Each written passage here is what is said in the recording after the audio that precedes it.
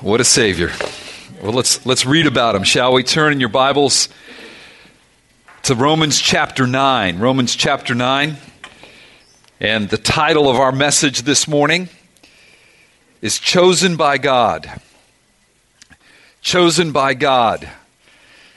And as I look around this room this morning, I see men and women, I see boys and girls, all from different nations, customs, languages, socioeconomic status, educational levels, interests. And I ask myself, what has brought us together? What do we have in common? And the answer for those of us in Christ is that we have all been chosen by God. God chose us out of millions lost to be recipients of His mercy in Christ Jesus. That is just what we celebrated in communion, the sacrament of communion. We came together as one people, partaking of His body and His blood, in faith, confessing together that we trust in Christ's righteousness, which is ours because of His life, death, resurrection, and ascension. We are brothers and sisters in Christ with God as our Father. Why? Because we are chosen by God. My daughter Melinda is pregnant and due with their third child in October. Their two little girls, Mary Jane and Annabelle, are eagerly awaiting the birth of their little sister, or at least that is what they want. In fact, Mary Jane has already picked out the name, Jessica. Now, David and Melinda have been clear with her that is probably not the name they're going to give this baby. And I, as her grandfather, have been very clear with her, we can't give the baby that name because his name will be Alistair. Okay, all kidding and conjecture aside, what does this have to do with our text? And why am I sharing this story with you? It is to point to one very important fact of our text, that just as we do not choose our parents or our siblings, we don't even choose our names in our natural birth, so in our spiritual birth, we do not choose our Heavenly Father. No, He chose us. He gave us His name, Christians, and He introduces us to our brothers and sisters in Christ. Now look around. You may not have chosen some of us as your brothers and sisters, but God did. And in doing so, made you part of His family, part of this church. We are the people of God in Christ. And for those of you who were not able to take communion this morning because you have not experienced this new birth in Christ, oh friend, thank you for being here. I so respect you coming. And I pray that today would be your spiritual birthday as you receive God's sovereign mercy in Christ. Chosen by God. This is what defines us in Christ, and this is the subject of our text. So let's pray first, shall we? That our ears would be opened, distractions would cease, our hearts would be engaged, our minds would be engaged. Let's pray that the Spirit of God anoint us, all of us, me to preach, you to listen. That God would build us as His people, those who are chosen by God. Let's pray. Lord God, I pray that you would open my mouth now to speak your word with an anointing, far more than just words. But you, O Holy Spirit, hammering these words home in the hearts of the members and the guests who are here this morning, of those who will listen digitally this week. Yes, Lord, I pray that today would be the spiritual birthday of some. You know that day, but you tell us to pray and believe and preach. So Lord, come, have mercy on your people. Fill us, Lord, with your truth and your word as we read it. In Jesus' name, amen. All right, let's turn now. Romans chapter 9, beginning in verse 14. What then shall we say? Is there injustice on God's part? By no means. For he says to Moses, I will have mercy on whom I have mercy, and I will have compassion on whom I have compassion. So then, it depends not on human will or exertion, but on God who has mercy. For the scripture says to Pharaoh, for this very purpose I have raised you up, that I might show my power in you, and that my name might be proclaimed in all the earth. So then, he has mercy on whom he wills, and he hardens whomever he wills. You will say to me then, why does he still find fault? For who can resist his will? But who are you, O man, to answer back to God? Will that which is molded say to its molder, why have you made me like this? Has the potter no right over the clay to make out of the same lump one vessel for honorable use and another for dishonorable use? What if God, desiring to show his wrath and to make known his power, has endured with much patience vessels of wrath prepared for destruction, in order to make known the riches of his glory for vessels of mercy, which he has prepared beforehand for glory? Even us, whom he has called, not from the Jews only, but also from the Gentiles, as indeed he says to Hosea, those who were not my people, I will call my people, and her who was not beloved, I will call beloved. And in that very place where it was said to them, you are not my people, there they will be called sons of the living God. And Isaiah cries out concerning Israel, though the number of the sons of Israel be as the sand of the sea, only a remnant of them will be saved. For the Lord will carry out his sentence upon the earth fully and without delay. And as Isaiah prophesied, if the Lord of hosts had not left us offspring, we would have been like Sodom and become like Gomorrah. We all come to the place, don't we, in our lives where we question God's fairness, or as Paul puts it in verse 14, his justice. Is God just? It usually starts with the temporal things of life, our family, our friends, our looks, our talents, our jobs, our income, our capacity, even the success of our efforts and work.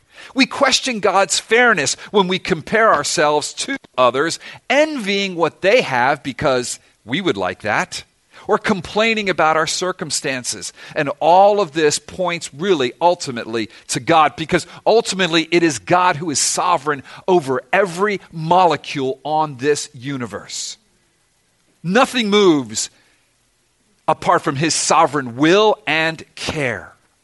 Now, the question that Paul poses here in verse 14 goes far beyond these silly temporal issues of what I look like or what I wish I looked like or how much money I wished I had. No, the question that Paul brings up here in verse 14 goes to the issue of whether God's purpose, according to election, is intrinsically unjust.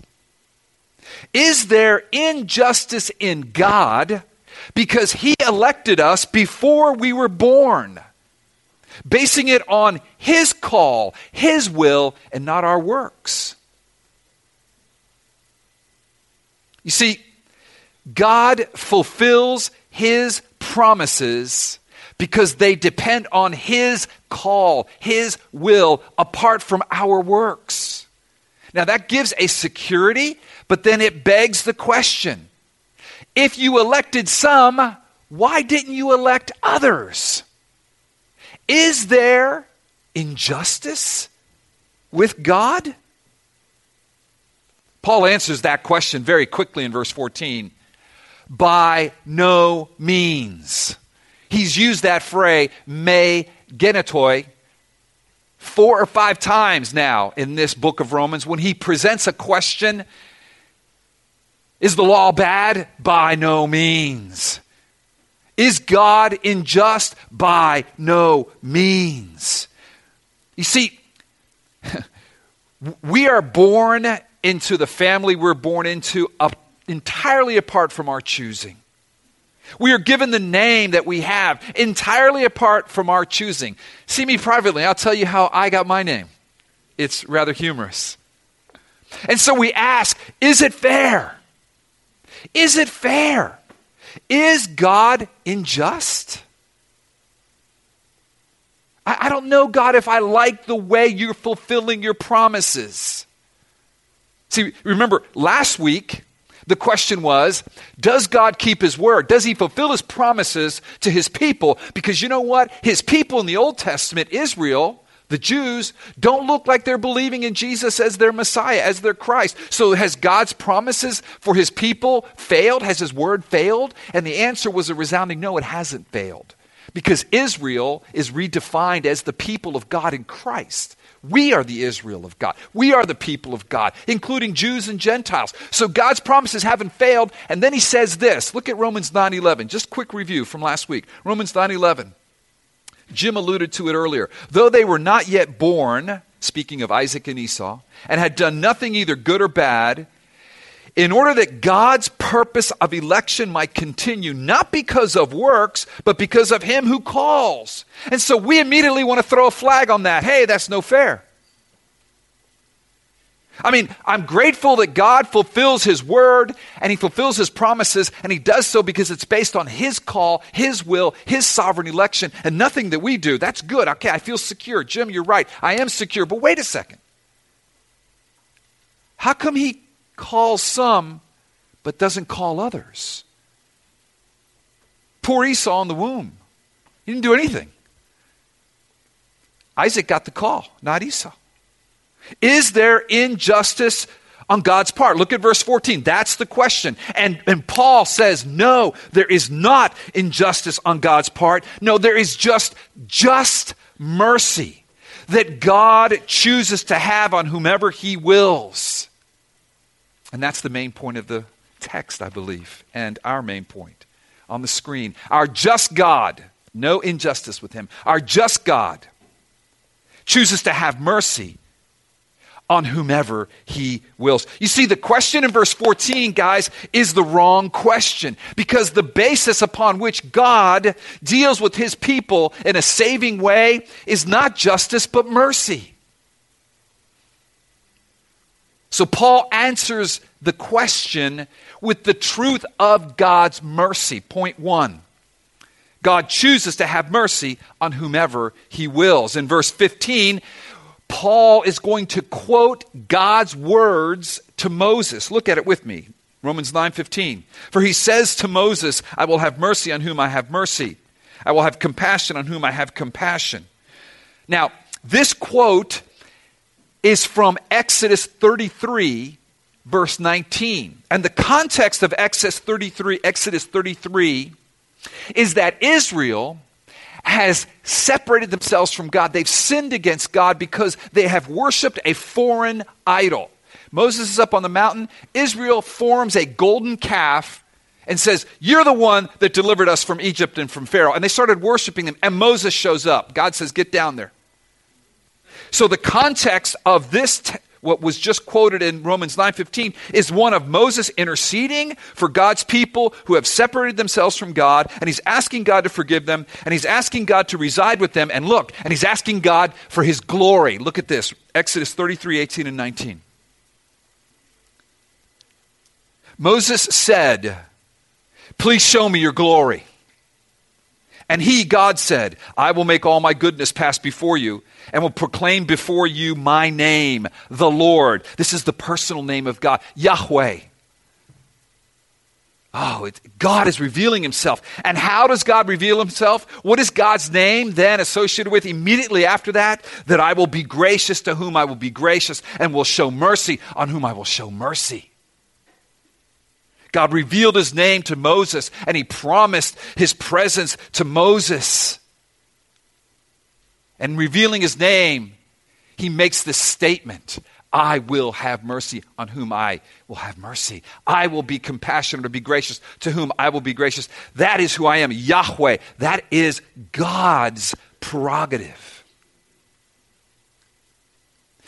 God ended up showing mercy to Israel that day. And Moses interceded for Israel that day.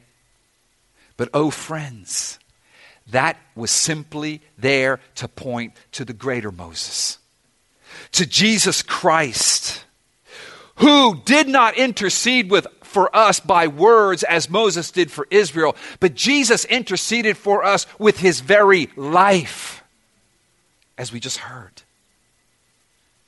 Jesus is the one who was put on that cross willingly by the Father.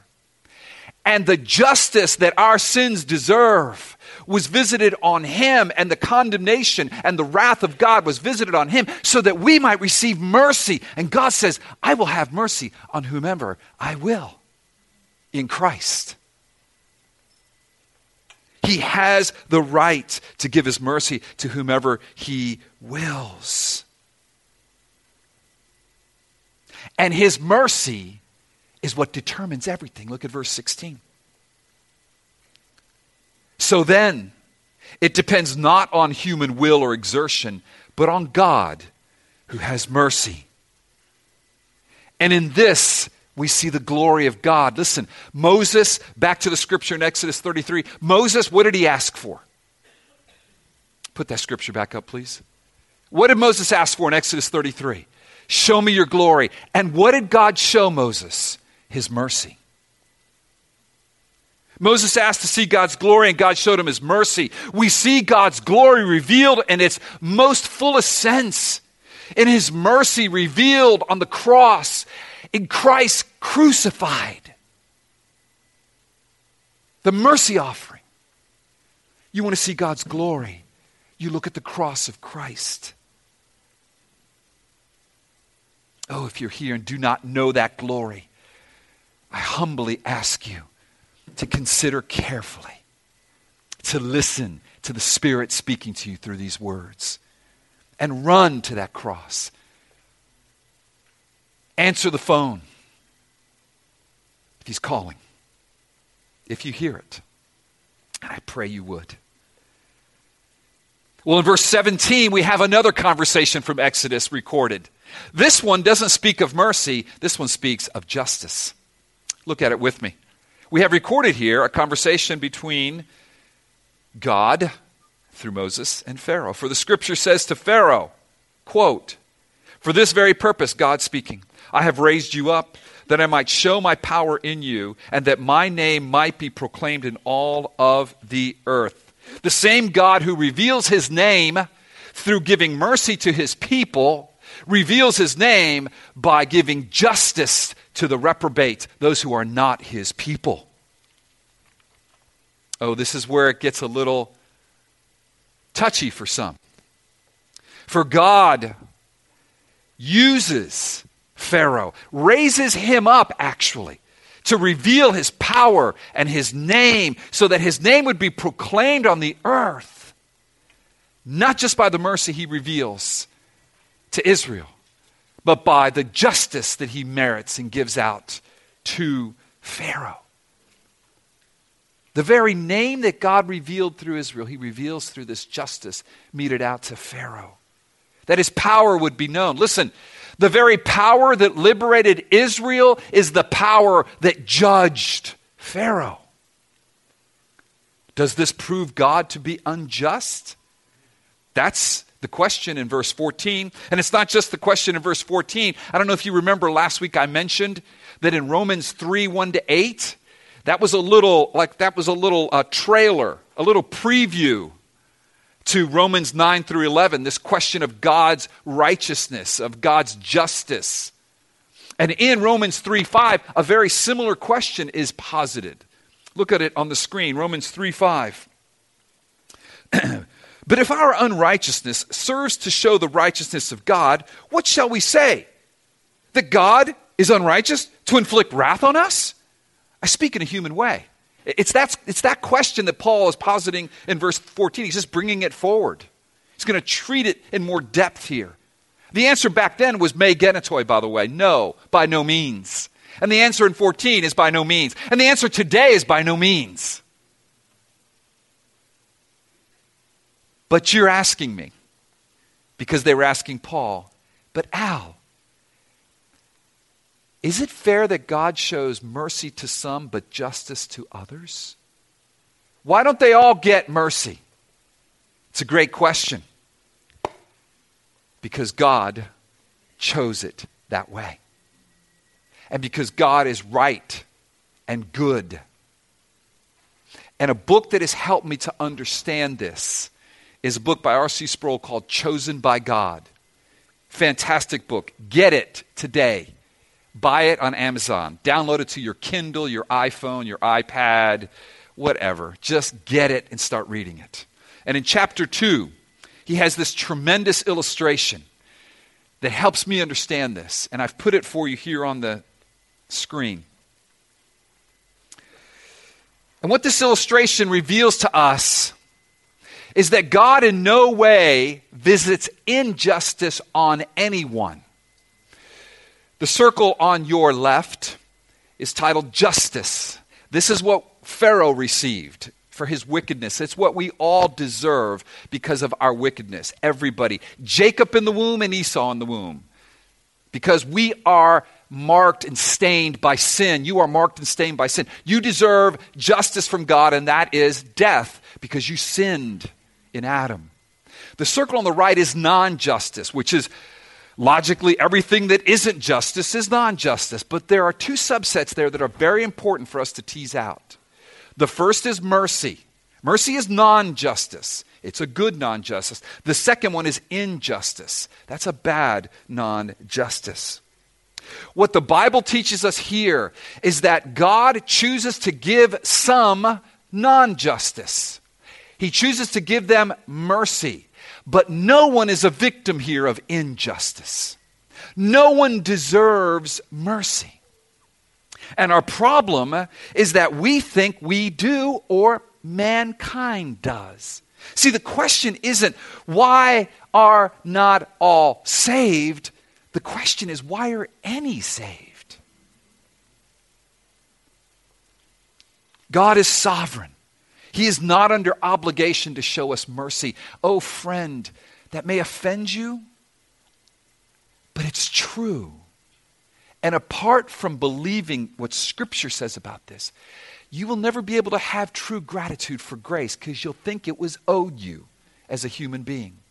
Or somehow God is morally obligated by some cosmic law outside of his own self to have mercy on everybody.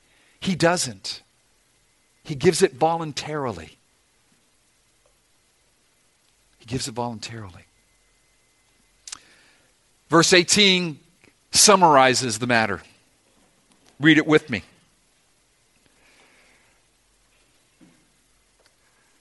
So, then, he has mercy on whomever he wills, and he hardens whomever he wills. That word harden there is not speaking of any evil that God visits on anybody. There's no injustice here. No, what it's saying is God in his divine election, his merciful election, passes over people who are already sinful, who already deserve God's judgment. They don't get his mercy. Human beings, because of their sin, are responsible for their ultimate condemnation. God's bestowing of mercy is different than God's hardening.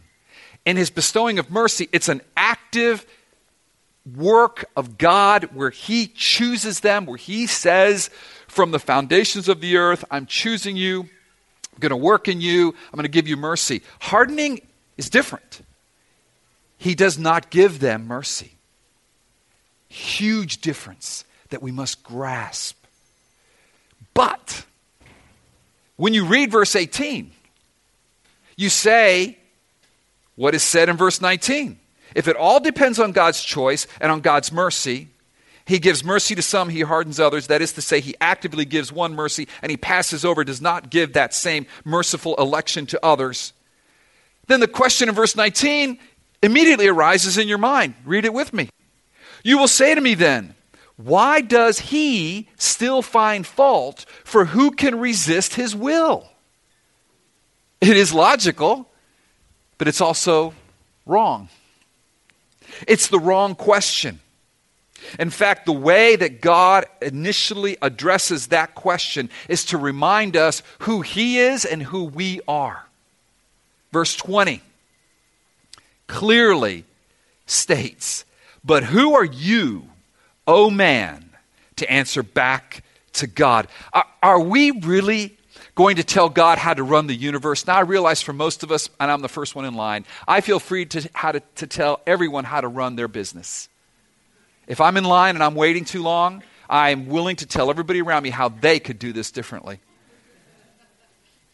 If things don't happen the way I want, when I want them, I get very impatient, very vocal, very quickly, and I let everybody know how this thing should be running, and if I were in charge, and if, okay, you got that? Yeah, we all have that. But what are we going to tell them, folks?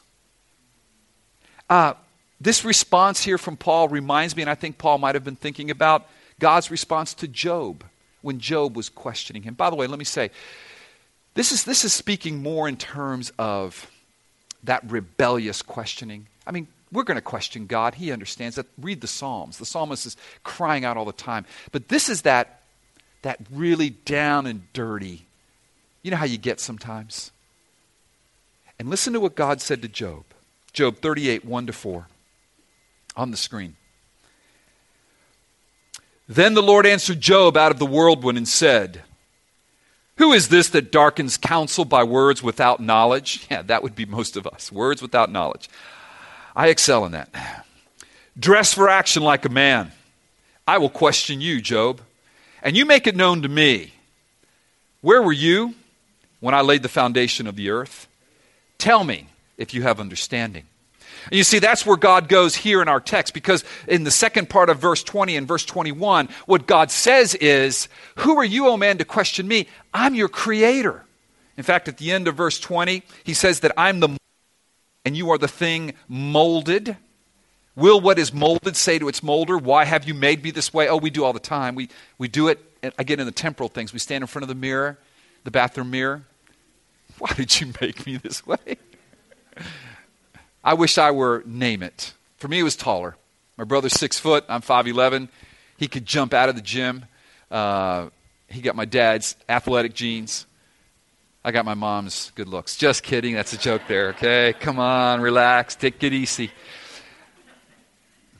Come on, Lord, just 6'1", 6'2". I'll take a 25-inch vertical. I just want to be able to jam it. That's it. As a kid, it's funny. Isn't it silly? But it's not silly. Because it really bothered me. Maybe it bothers you that you're not as thin. You're not as whatever. You're not as smart. You're not as... You fill in the blank. Ultimately, that goes back to God. Is the thing molded going to say to the molder, "Why did you make me like this? I don't want to be like this. I'm an iPhone 5. I want to look like this." Yeah, well, I made you. It's like... logic here, okay? And then the potter. Does the potter have the right out of the clay from the same lump? All right? Some for honorable use, some for dishonorable use, which is what he goes on to say here. Some for salvation, some are going to receive mercy, some are going to be passed over, and they won't have that electing undeserved mercy given them. They'll get justice. They're not going to get injustice. Doesn't the potter have that right? Yes, he does. Yes, he does. See, again, the question should not be, why do some receive his mercy and others not? But the question should be, why does anyone receive his mercy? Especially in light of the crimes we've committed against him. The treason, the robbery, the mocking. And it's there that I want to appeal to you. Because I know some of you, this is an issue. It's still an issue. I'll never forget a member of our church in my living room about 16 years ago talking about this doctrine. And she's weeping, but what if God did not choose my children? I don't know if I could take that. I understood her weeping. There's a lot of weeping on this side of heaven. So I don't want to mock this. This isn't a theological exercise only. I want your heart to be drawn to something. This God who chooses to have mercy on some, none of us deserve it. This is the God who punished our sins on his Son. His Son willingly went to the cross to receive our condemnation, our judgment. This is the God who sovereignly gives mercy and elects and chooses. I'm speaking to myself now more than to any of you. Remember Romans 8:32 and you're complaining against God. Here it is on the screen. He who did not spare his own Son, but gave him up for us all, how will he not also with him graciously give us all things? I can't answer some of these questions, but I know this. I will live in the shadow of the cross. I will live in God's goodness to me. I will live in God's mercy. And I will cry a lot for a world that needs his mercy, but willingly shuns it. No one will be able to blame God on that final day for their condemnation. Their condemnation is because they have actively chosen to rebel. And it is hard to grasp, and I hope it breaks your heart. I hope you don't boast in it, but let it break your heart. Let it lead you to cry in prayer and to share the gospel. Because God's glory is what is in play here. In verses 22 and 23, God does then, he deigns to kneel down and speak baby talk to us and say, I'm going to explain it to you.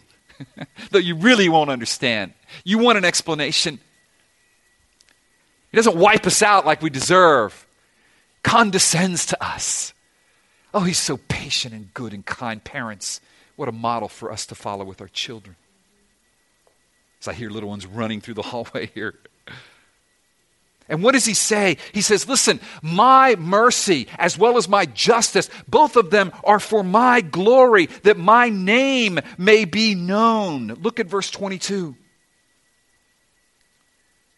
What if God, desiring to show his wrath and to make known his power, has endured with much patience vessels of wrath prepared for destruction, verse 23, in order to make known the riches of his glory for vessels of mercy, which he prepared beforehand from his glory. See, the glory of God is what's at stake. I believe mercy shines forth the glory of God brightest, but so does justice. So does his wrath. In fact, oftentimes the glory of God shines brightest. The mercy of God shines brightest, is appreciated the most on the backdrop of God's justice and wrath and judgment. There is no good news without bad news. Jesus saves. From what? We have to understand first, we're in trouble. And rightly so. Before we can hear the mercy, value the mercy, the undeserved mercy of God. Listen, God is faithful to his promises, and the reason is because he guarantees them, because he does all the choosing, he does all the giving of mercy. It's going to happen because God's doing it. Now we respond. That's another sermon, but not today's. But that very way in which he fulfills his promises, in which he keeps his word, has elicited these questions about his justice and his fairness. You know, does God keep his word? This one is, does God play fair? And the answer to both is yes. And now, Paul is going to go back to what he began way back in chapter 9, the early part of chapter 9. He's going to discuss those people whom God, in his sovereign, free way and freedom to choose whomever he wants to choose to give mercy to, he's going to now discuss who are those to whom he gives mercy. Point 2. Those on whom God has chosen to have mercy. And even in this one, there's a surprise. Surprise! Well, God's not doing it the way I thought he would. Because in verse 24, what does it tell us? It tells us that even us, he's pointing back to those vessels of mercy in verse 23, those vessels of mercy in verse 23 that were prepared beforehand for God's glory by the glory of God. And he's going to tell us who they are in verse 24. Even us, whom he has called, not from the Jews only, but also from the Gentiles. What? What? Yes. The calling of Jews and Gentiles maximizes God's glory. And this is about God's glory, not about ethnic Israel. It's about God's glory. It's not about you.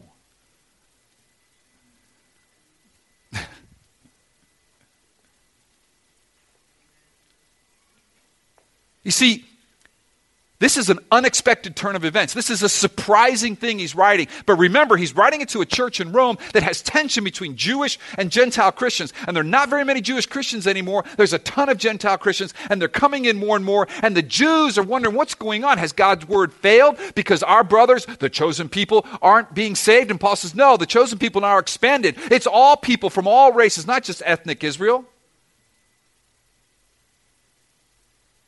And God does the choosing. See, the Jews would have thought that the ones who should be streaming into the door of the church, and the church was growing in Rome and people were streaming in, should be primarily Jewish, with just a few Gentiles with their head down, because, you know, they're the unclean, the unwashed, they're the sinners. Maybe just kind of a couple of Gentiles straggling in. But no, it's just the opposite. Hundreds and hundreds of Gentiles are streaming in, being saved. And the Jews, by and large, are saying, no, thank you. I'm going to stick with my works in the law. I reject Jesus as the fulfillment of the law and all God's promises. And so what Paul does here is he uses the Jewish prophets to remind the Jews that what they have done is they failed to read their own prophets, because they prophesied this. God's word hasn't failed. God's word has been fulfilled. And here it is. First, we read what God said to Hosea in verse 25 and 26. Look at verse 25. As indeed he, God, says to Hosea. So God is telling Hosea what's going to happen hundreds of years later. Probably about 500 or 600 years later. Hosea was probably written around 500-600 BC. Look what he says to Hosea. Those who were not my people I will call my people, and her who was not beloved I will call beloved. And in the very place where it was said to them, you are not my people, there they shall be called sons of the living God. It's us. Wow. Wow. Way cool. And what's even better is that in the New Testament, both Paul and Peter confirm this understanding. Look at Ephesians 2, 12 and 13.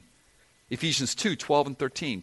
Paul writing, remember that you, Gentiles, were at that time separated from Christ, alienated from the commonwealth of Israel, and strangers to the covenants of promise, having no hope and without God in the world. But now, in Christ Jesus, you who were once far off have been brought near by the blood of Christ, by the life of Christ. That's right, Jim.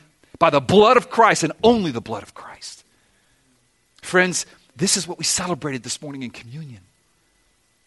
And if you are feeling the sting of being separated from Christ, alienated from God's covenants of promise, repent and believe in Jesus now. And Peter, writing, says a similar thing in 1 Peter 2:10. Once you were not a people, he's quoting here, this Hosea passage, but now you are God's people. Once you had not received mercy, but now you have received mercy. Come to the Lord, receive mercy in Christ Jesus alone, dear friends. God's word hasn't failed Jewish Christians in Rome. He planned this from the beginning to bring the Gentiles in, and he planned from the beginning that only a remnant of Israel would be saved. Look at the last two verses. And Isaiah cries out concerning Israel. Though the number of the sons of Israel be as the sand of the sea, only a remnant of them will be saved. You missed that, my Jewish brother. It's there. For the Lord will carry out his sentence upon the earth fully and without delay. And as Isaiah predicted, if the Lord of hosts had not left us offspring, we would have been like Sodom and become like Gomorrah. How many people were saved out of Sodom and Gomorrah? Not even Lot's wife. A remnant. That is God's will. So let us not let unbelief creep in just because a majority of Israel do not believe at present. That's to be continued as we get through the rest of these chapters. Friends, the point is that the church is the new people of God, the Israel of God, the chosen of God. Israel means chosen of God. God's chosen people are chosen in Christ, irregardless of their ethnicity or their socioeconomic level. or their language or their customs or their gender. He chooses all people. Praise God. Let us believe this truth, that God does not owe anyone mercy, but that our just God chooses to have mercy on whomever He wills. Because if we forget that, if we grumble against God because He's not saving everybody, then what we've done is we believe that somehow mercy is owed us. And the moment we believe that, our praise and worship of God will dry up. Let's pray.